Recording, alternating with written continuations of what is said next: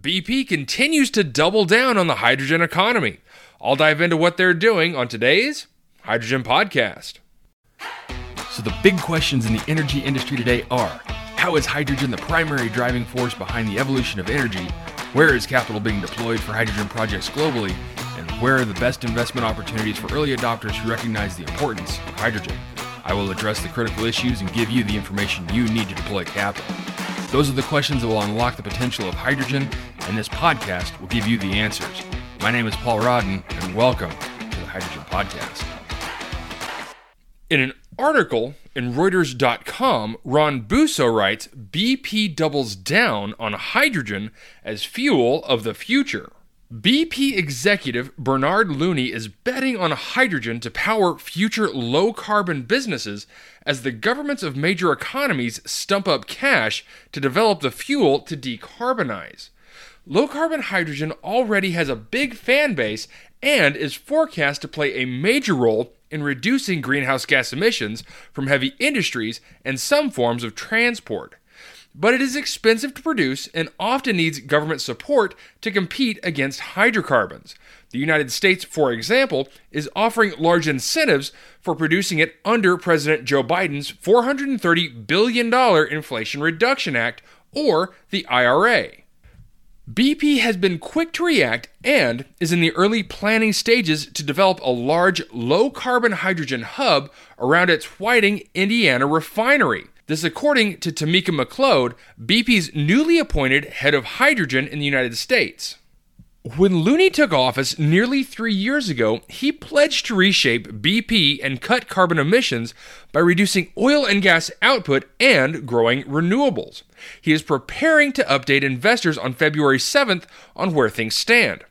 Hydrogen will have a starring role along with offshore wind, this according to BP company sources. BP has overhauled its structure to create a dedicated hydrogen division led by Felipe Arbelais, which includes 150 staff. It also made several investments in large hydrogen projects, including in Australia, Europe, and Britain. It is also exploring the potential for developing green hydrogen in Oman, this again according to the company to Reuters, and is also looking into projects in Mauritania.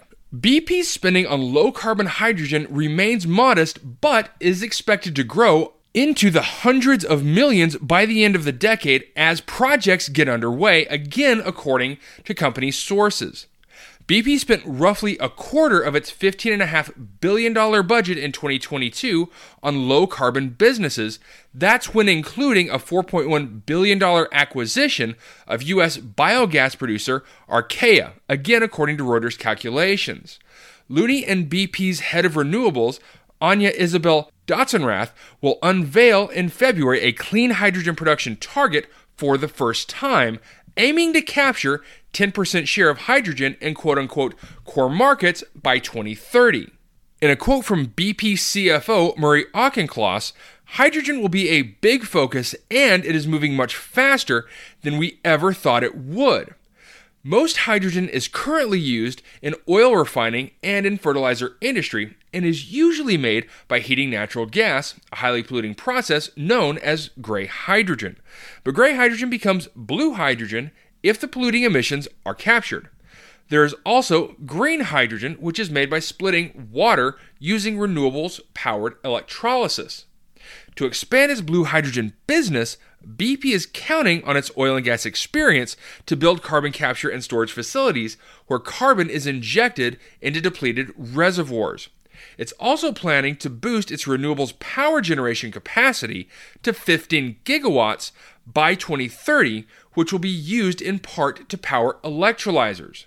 Now, BP declined to comment on whether it will set a hydrogen production target or on its spending plans for hydrogen. But what about tax credits? BP's project at its Whiting refinery will initially replace around 200,000 tons of gray hydrogen used by the refinery every year with blue hydrogen. This again according to McLeod. The project could start operating by 2026 to 2027 and be expanded to green hydrogen. She is quoted as saying, "Our focus in the U.S., and it's similar around the world, is to how do we decarbonize and reimagine our own assets.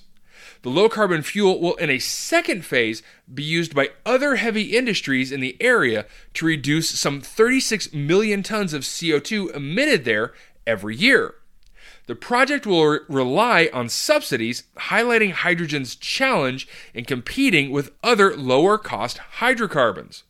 The IRA offers a $3 per kilogram tax credit for clean hydrogen, which brings green hydrogen to par or even below the cost of gray and blue hydrogen. This according to analysts. Now I want to pull away here for a second and note that the IRA doesn't denote between green and blue hydrogen, but is extensively relying on the carbon intensity levels of the technology involved. Now to get back to the article, McLeod is continued to say with the hydrogen production tax credits that are now in place, it has allowed green hydrogen to be a lot more competitive, and that is true. Again, according to McLeod, subsidies will initially allow green and blue hydrogen to compete with gray, allowing to consumers to switch to a cleaner fuel. Now, according to Andy Brogan, global oil and gas leader at Ernst & Young, demand growth for new hydrogen applications is going to be a function of cost competitiveness. Brogan continues to say there are material components of energy demand where hydrogen is the only obvious technologically viable alternative to carbon-intensive operations. However, these are often price-sensitive, so the rapid acceleration will be dependent on cost. BP is already one of the biggest investors in hydrogen projects among the world's top oil and gas companies, including Shell, TotalEnergies, Repsol, and Italy's Eni, according to Global Data, which is a global data provider. BP acquired in June a 40.5% stake in a 26-gigawatt renewables project in Australia that could produce green hydrogen. It's developing 2 projects in Britain where it aims to produce 1.5 gigawatts of blue and green hydrogen by 2030.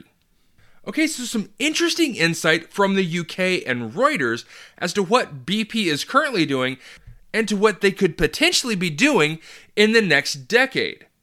Now, with what was outlined in this article, I can only imagine that the other supermajors in Europe are looking at similar solutions as to what BP is doing. Now, it's not a big surprise to see that BP is focusing heavily on investing in the US right now. Especially with them looking to mix blue and green projects, they're going to find that the United States has a much better mix of preferable regulations and better economics. And I can only imagine that it will remain that way until Europe has a change of heart regarding how they view carbon intensity levels and the different technologies involved with making hydrogen. It's also very interesting to see that their primary target for utilizing this hydrogen is internally and decarbonizing their own operations, with a secondary application of decarbonizing nearby heavy industry. Now, something that I would be interested to see as a further analysis is comparing the investments of specifically BP, but also the other European oil and gas majors like Total and Eni, compared with the U.S. supermajors such as Exxon and Chevron. Now, Exxon has historically remained quite quiet on what they're doing on the hydrogen front. But I can assure you from personal knowledge that they are very interested in the space. Now, Chevron, on the other hand, has been very public about how much they're interested in the hydrogen economy, with multiple MOUs coming out over the last year. But one thing that this article does highlight that I really do like is the fact that BP did take that 40.5% stake in the 26 gigawatt renewables project in Australia. And I would be curious to see if other supermajors start investing in these renewable projects with the focus of developing electrolytic hydrogen. And I wonder if this could be a way that they're foreseeing an opportunity to diversify a hydrogen portfolio. Now, those of you who know legacy oil and gas know that operators would diversify their portfolio of operations between natural gas and oil assets. And I'm wondering if this could be the future of diversifying a hydrogen portfolio within a company. by breaking their internal investments into different technologies. That would make a lot of sense considering how much money these companies are looking to invest in the hydrogen economy in the next 10 years. All right, that's it for me, everyone. If you have a second, I would really appreciate it if you could leave a good review on whatever platform it is that you listen to. Apple Podcasts, Spotify, Google, YouTube, whatever it is. That would be a tremendous help to the show. And as always, if you ever have any feedback, you're welcome to email me directly at info@thehydrogenpodcast.com. And as always, take care, stay safe, I'll talk to you later. Hey, this is Paul. I hope you liked this podcast. If you did and want to hear more, I'd appreciate it if you would either subscribe to this channel on YouTube or connect with your favorite platform through my website at www.thehydrogenpodcast.com. Thanks for listening. I very much appreciate it. Have a great day.